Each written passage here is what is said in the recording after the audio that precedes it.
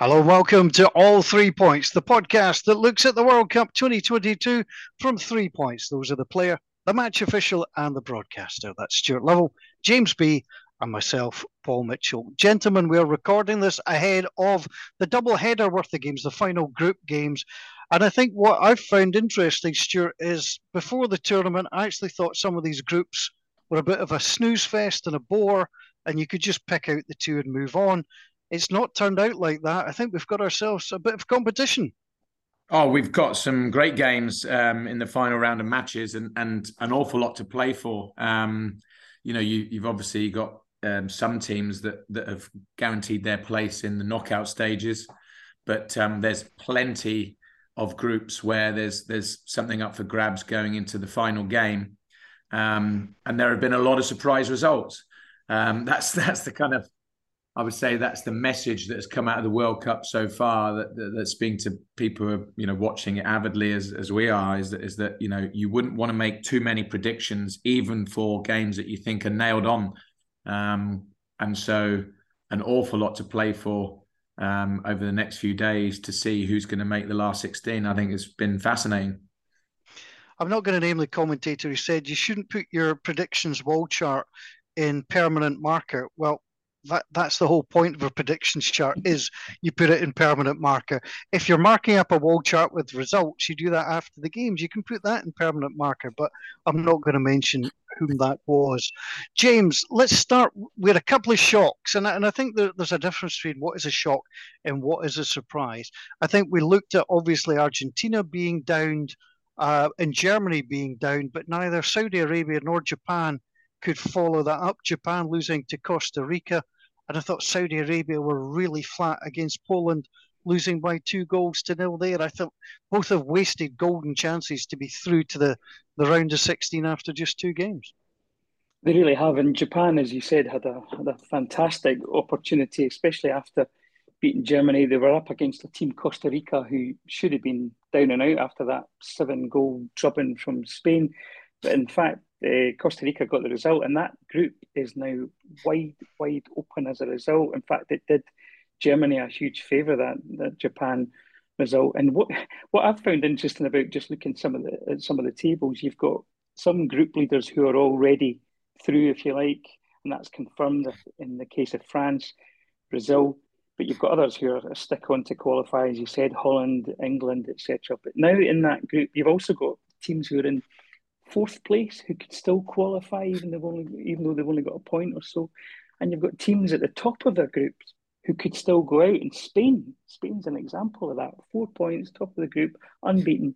But if the results don't go their way, they could be out. Stuart, I think it's almost unthinkable that Spain are in trouble despite, winning a game 7-0 and drawing with Germany. I'm interested in your thoughts on that Germany-Spain game. For me, it's been the best game of the tournament to watch as a football fan, as a lover of top-class football. Do you share that opinion, or was there another game that caught your eye? Well, I think in terms of the balance of play, where it was, I wouldn't say it was like basketball in terms of attack and attack and attack and attack, but what it was two nations with a lot of self-confidence, very confident in possession. And I must give the Germans a lot of credit because I thought they were toast when they went 1-0 down. I was kind of waiting for Spain to go for the jugular. They didn't. That's maybe going to come back and bite them in the later stages if this is how they play. Not dissimilar to what they did in the Euros, where they were in positions where you thought they could put the game to bed and they didn't, and then they conceded quite late on. But I thought Germany showed incredible patience, and Hansi Flick made some really positive decisions. Kind of had to roll the dice because they were looking like they were down and out, but. Guys like Musiala and Sane, who we know from City, I thought was really influential when he came on. And I thought there was easily the best post-match interview that I've seen from İlkay Gündoğan, who spoke brilliantly. And, I don't know the guy from Adam, but I just thought, you know what? There's no ego. He answered every question, and he said, we had a lot of good chances, but I think on the balance of play, a draw was a fair result. You don't get many players say that when they kind of feel like, they've dominated the latter parts of the game. And most people say we should have won the game. We're the only team trying to win it, et cetera, et cetera. He realized that, Spain were are a force to be reckoned with.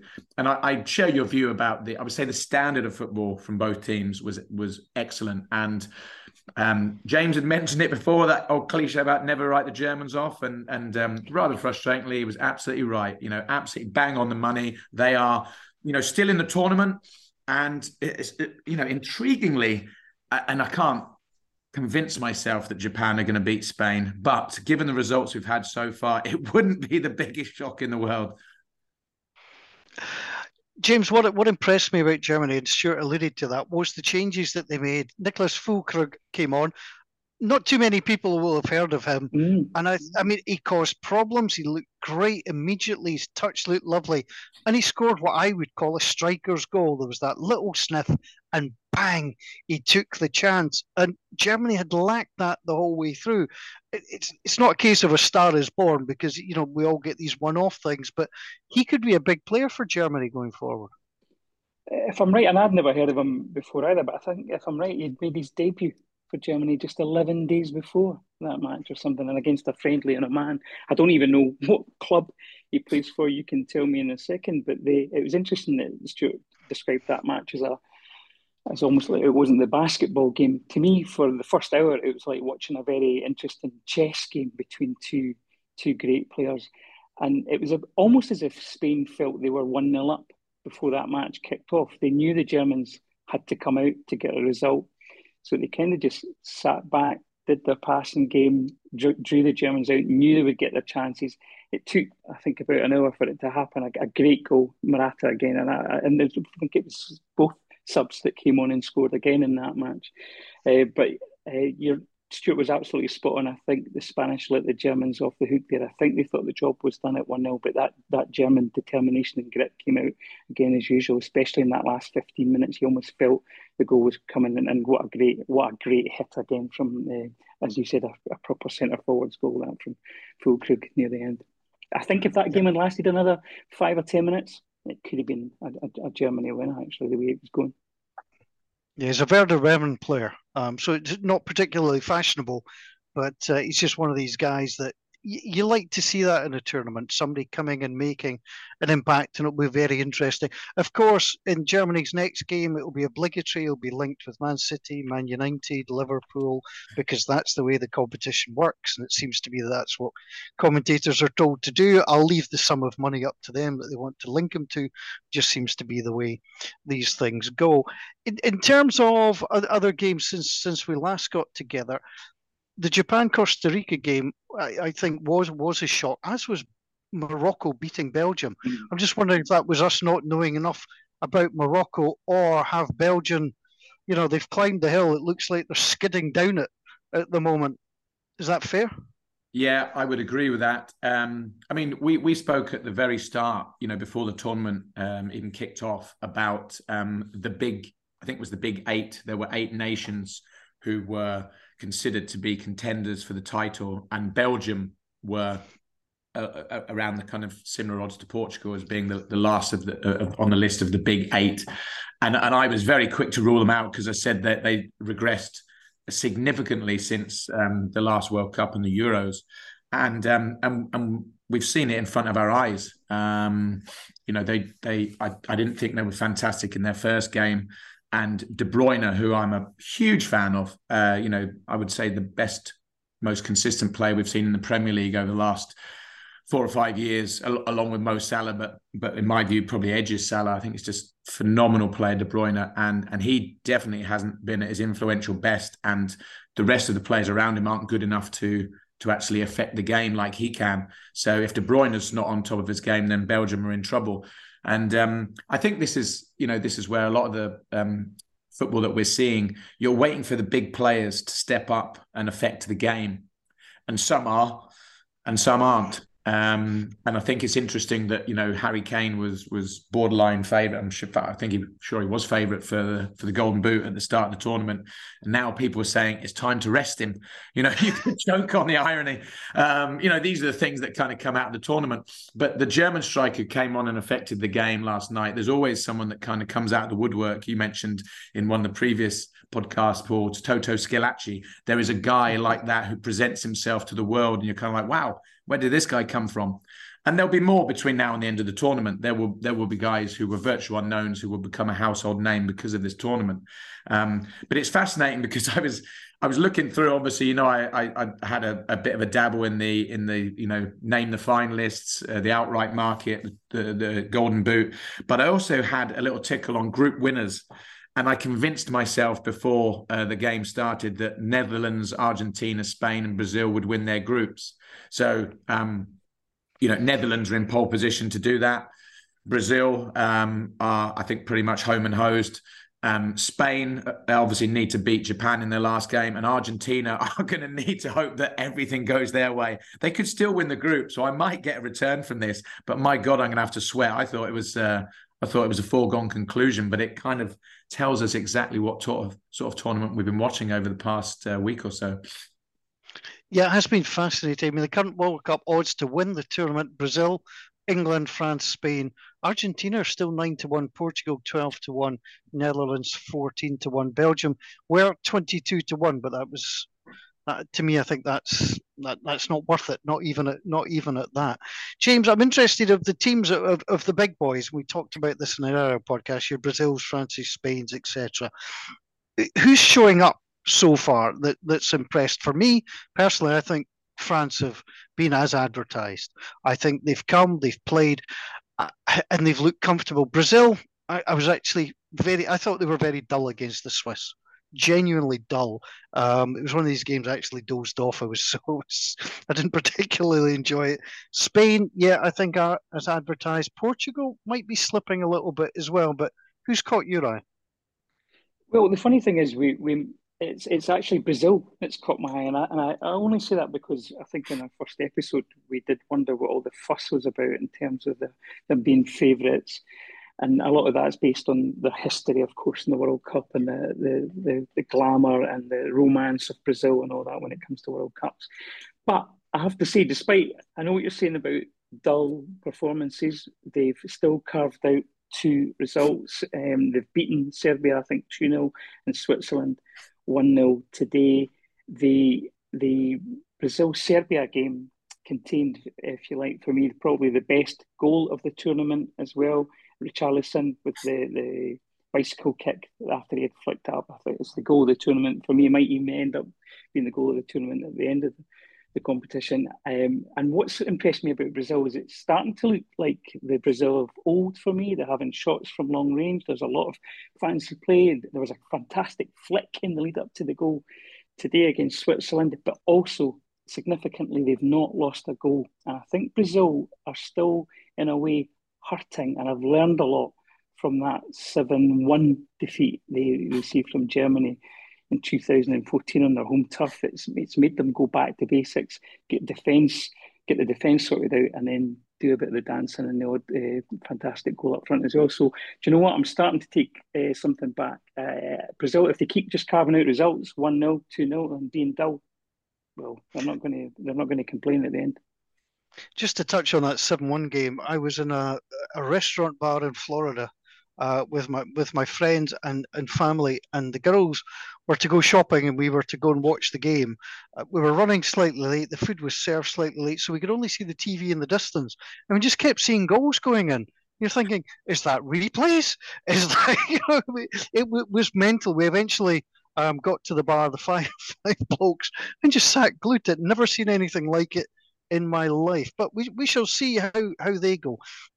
Before we move on to talk about how we think the groups will finish, a couple of incidents I want to talk about.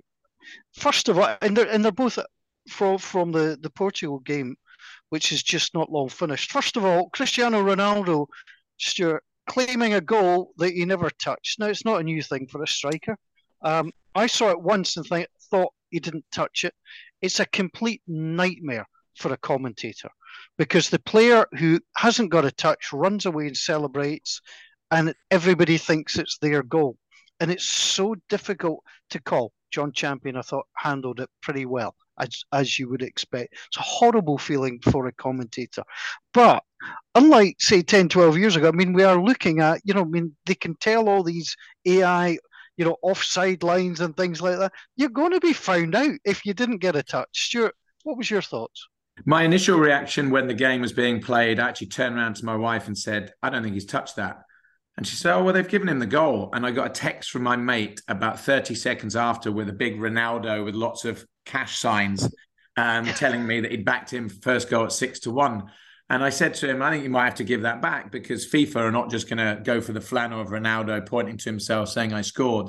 Anyway, 5 minutes later, my mate texted me and said, they've paid me out. So I thought, okay, all right. Well, obviously FIFA have fallen for it hook, line and sinker. And then next thing you know, FIFA have actually changed it. And it was funny. It made me laugh. It was Ali McCoist, of all people, who, let's be honest, would be cut from the same cloth as Cristiano Ronaldo in terms of stealing a goal if he could. And he was, I think he's touched it, And I remember thinking the revolutions on the slow-mo clearly showed that the ball didn't even alter even slightly, not even slightly.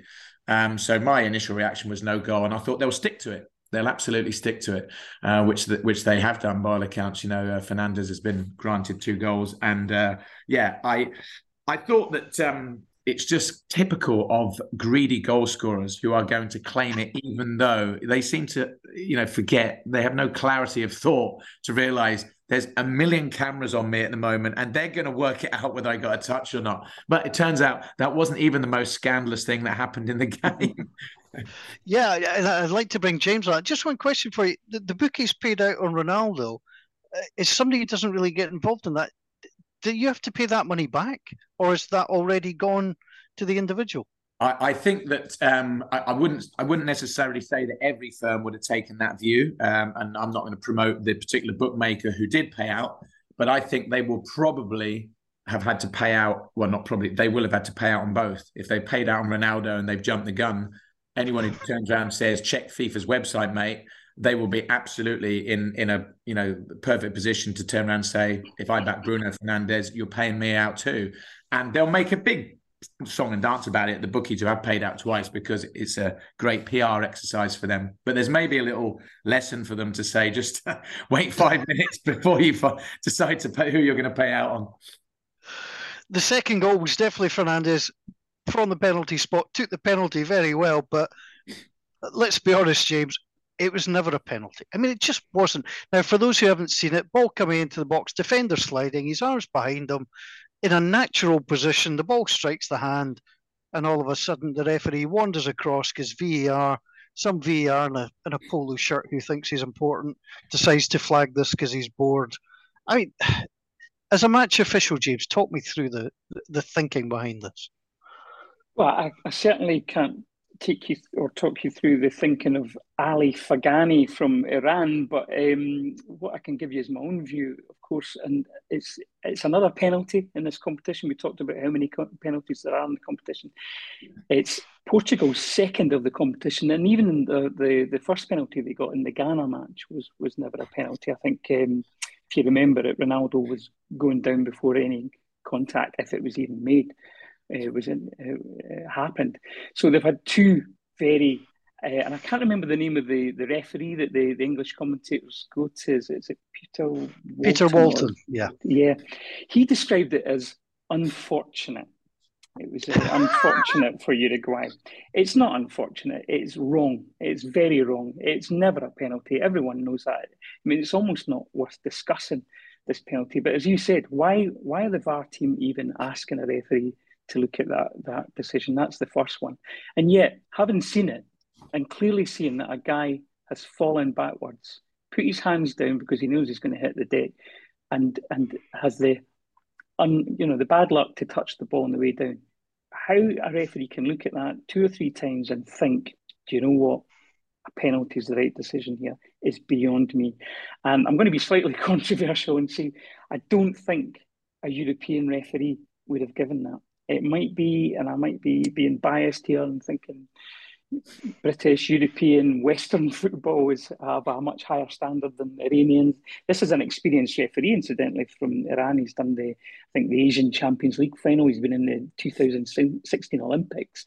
Yet this must be just a normal penalty in that part of the world because nobody else would have given that. It's not James, worth let me throw one at you, because I'm always fascinated to understand the mindset of match officials, because people kind of feel like they're immune from pressure and all this type of stuff, which of course is absolute nonsense. You know, everyone involved in these games, size of the games, the atmosphere, they're going to sometimes lose their clarity of thought and their concentration.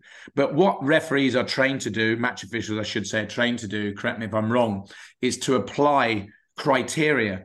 And criteria for the handball, and this was the only thing that I was interested in hearing from Peter Walton, because he's not my cup of tea, to tell you the truth. But I thought it was better tonight. And he said it has to be deemed to be a deliberate act. Yeah. So effectively, what the referee had to think was he put his arm out behind him to stop the ball. Yeah. Now, if you really, really think that's what happened, then it's time to stop refereeing forever, because it really makes me angry. It makes me so annoyed. And I don't want to go into kind of former player mode to say these guys don't understand the game and this, that, and the other. This guy doesn't understand physics. I mean, that's all it comes down to is, I mean, it's bad defending, because he's jumped in two-footed on the edge of the box and created an opportunity for Fernandes to nutmeg him. And it was a brilliant piece of skill, in fairness. We should acknowledge that. Terrific piece of skill. There will be people turning around and saying, as one of my friends did, if he didn't handball it, Fernandes was in. But the point is this: you ignore that and where the ball's going to go and anything like that. And it's like, was it deliberate act, the handball? Did he leave his arm behind him to stop the ball going through? And I would be amazed. I mean, you know, as again on the comms, Ali McCoy was saying, you know, well, it's clearly hit his hand. I was thinking, that's not the point.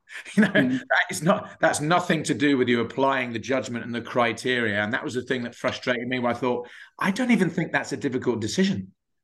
You and I have talked about handball, I don't know how many times. I know they've talked about it for the last over 100 years, and they will for the next 100 years. But the law was brought in about handball and giving the opposite team, giving the offended team a free kick or a penalty, depending on where it was. It was brought in because it was to stop a player sticking out his hand to stop a pass going to an opponent, or if the ball was going in the net, sticking out a hand to stop it going in. That's what the law was brought in for. Deliberate sticking out your hand, basically, and stopping a ball. This bouncing up and hitting the back of your arm when you're looking in the opposite direction, and balls hitting from close range at high speed, it's a nonsense, an absolute nonsense.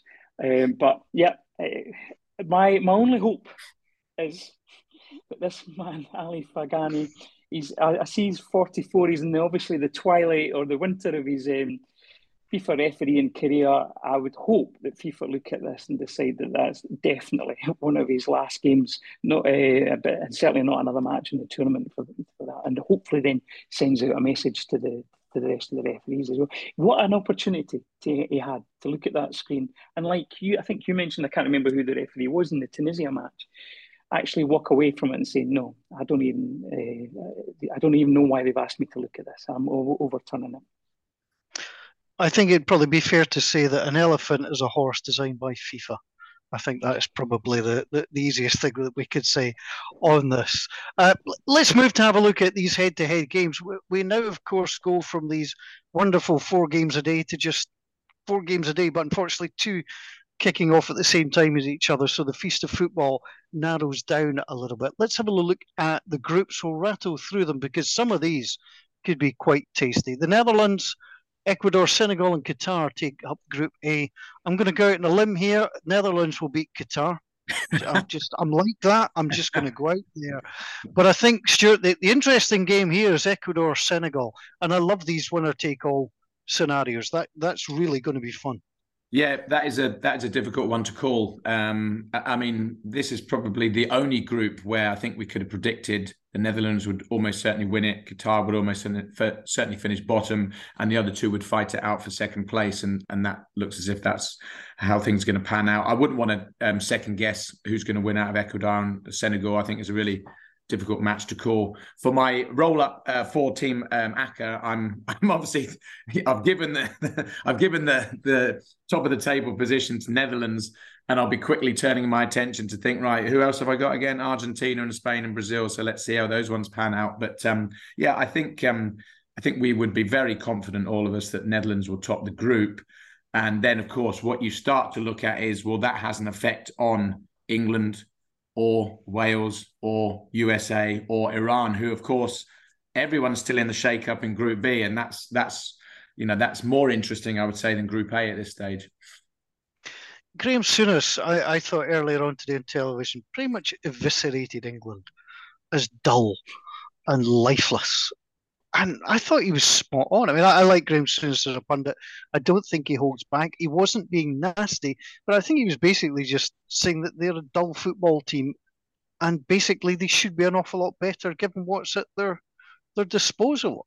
And no doubt, and social media certainly didn't like some of the things they had to say, but home truths are home truths, Stuart. England have not. I mean, if you said, look, you've got to miss watching a game, you could mention the word England, and I wouldn't be unhappy at missing it. They've just been terrible to watch. Well, I spent the weekend down south, and part of our weekend jaunt was to go out and to a pub and watch England against USA.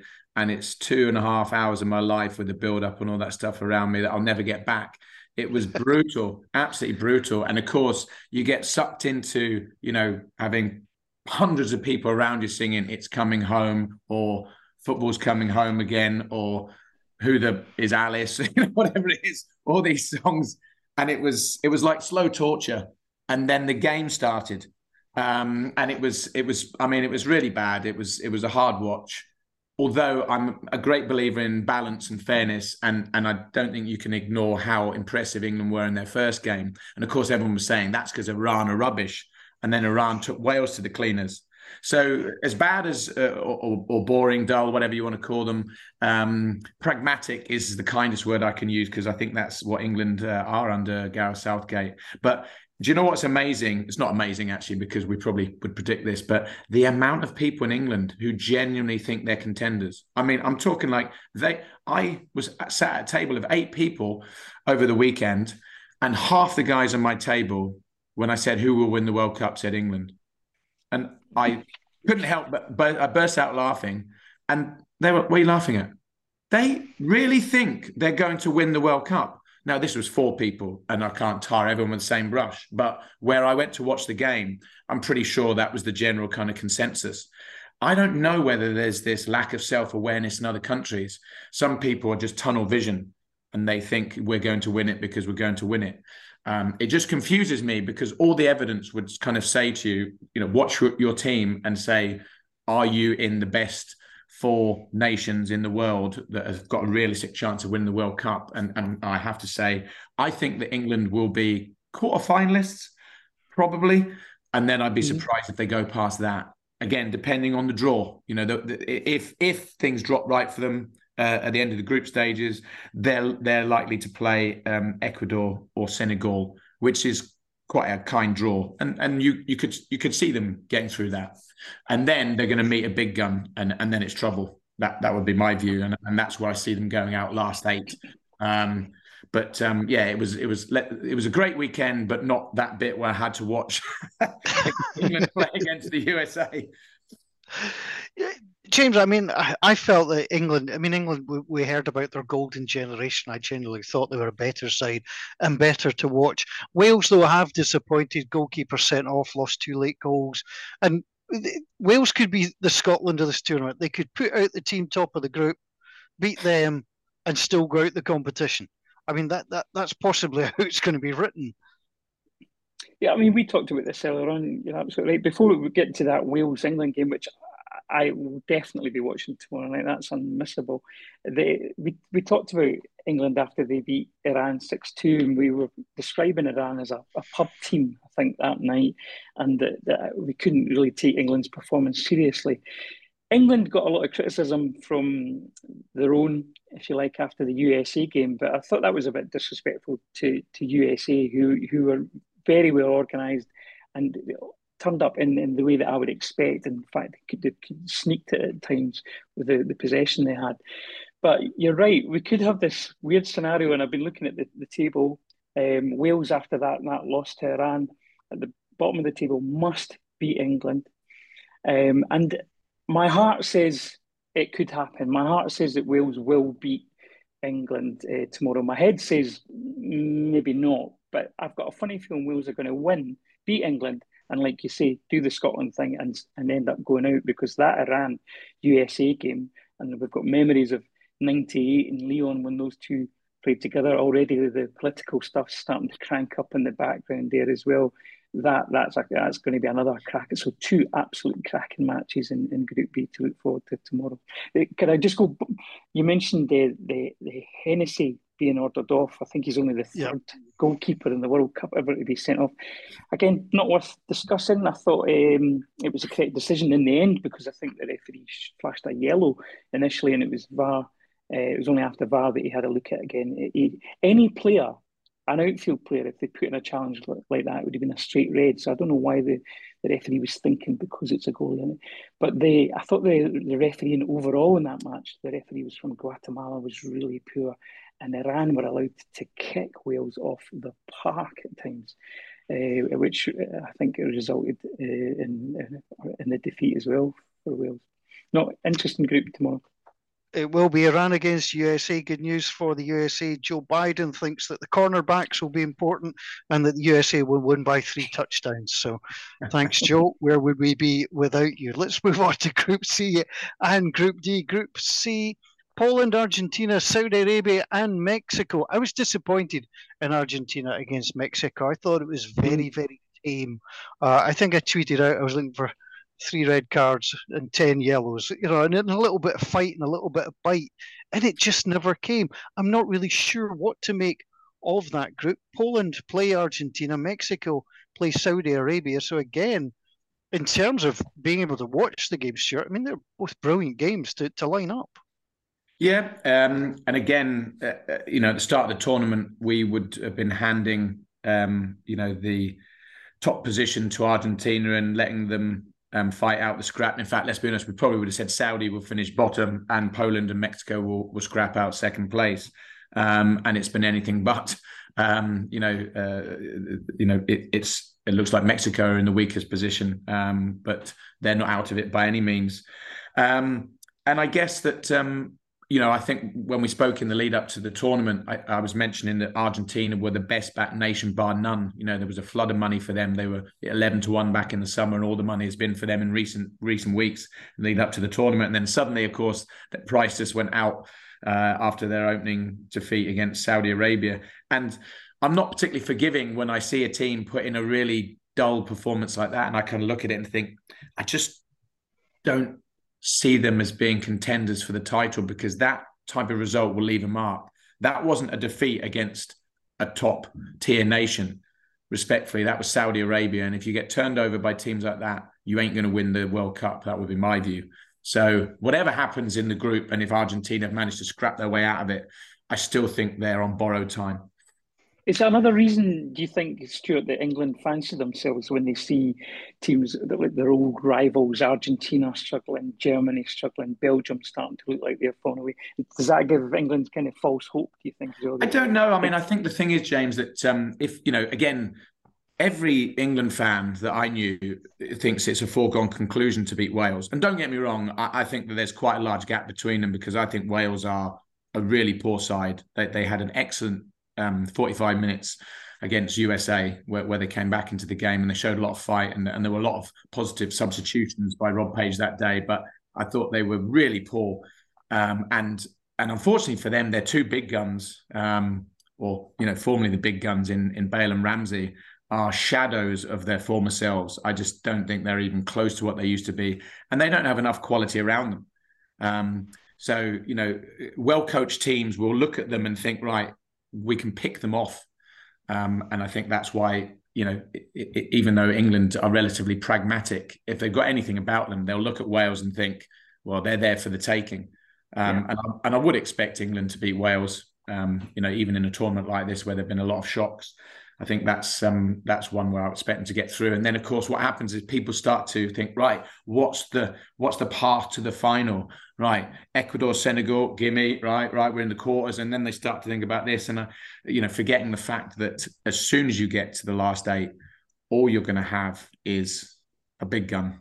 It's unavoidable. You're going to play a really, really strong side who, almost certainly are going to have, I think, too much in the locker. That's the question. Yeah. For me, it's a question of not when, but if England get knocked out.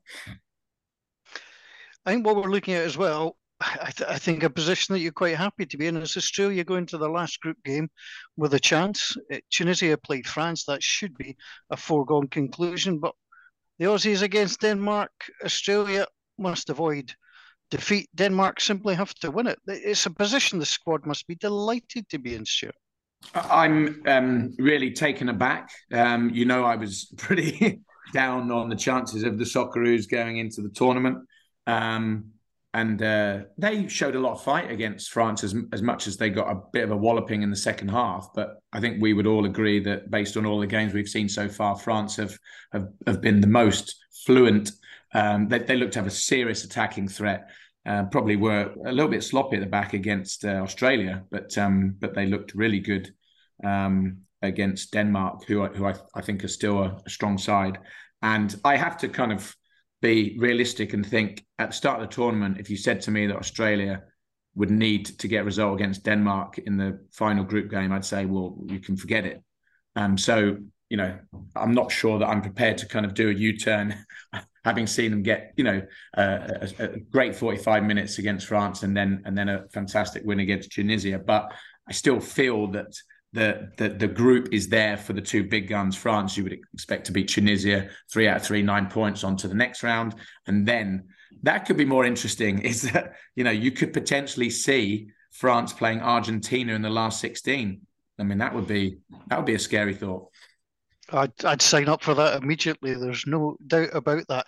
Group F, James, Croatia, Morocco, Belgium. Canada have to be, I think, the luckiest team in the tournament to be on 0 points. I think Canada have played really well. Canada will try and go out swinging in their one against Morocco, but if Morocco beat them, Croatia, Belgium, well, one of them's going to go out. I mean, yeah. And I think we strongly fancy Croatia and Belgium to walk that group, but Morocco have done a heck of a job.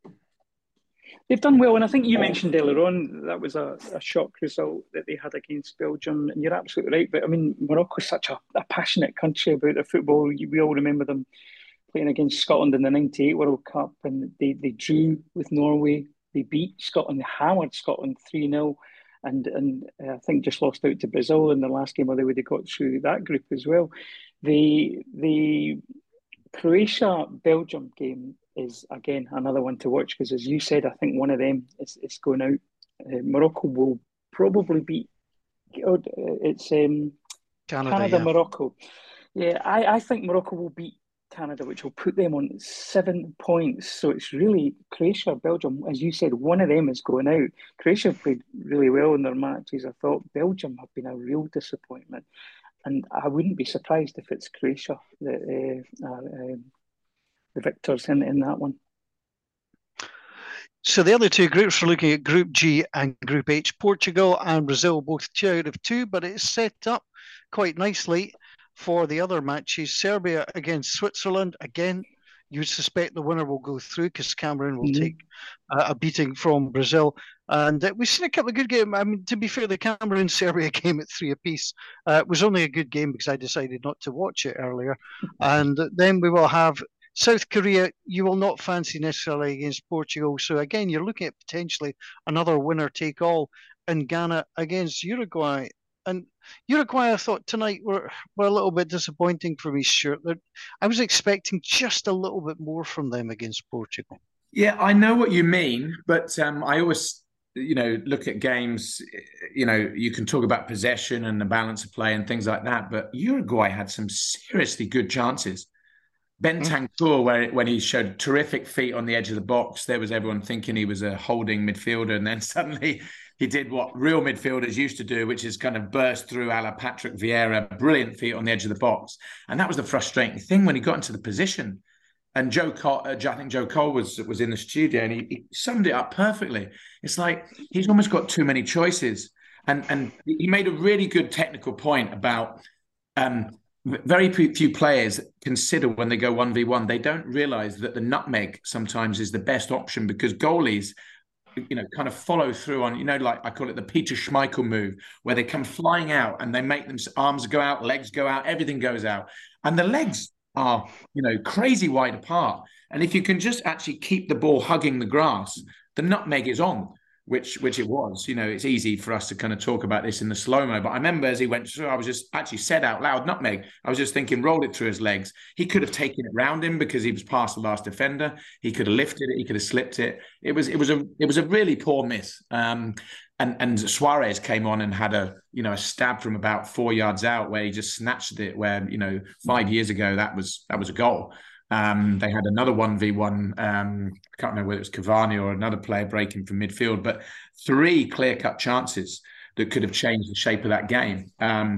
That is, your World Cup can be decided on those moments where the good teams will be ruthless and tuck it away. You know that if Mbappe is going through in those positions, you know what's going to happen. The net's going to ripple, and these countries, these nations don't have players of that level to make the difference, and that's going to be the difference between your country progressing to the knockout stages or getting stuck. I mean, really, some brilliant games today.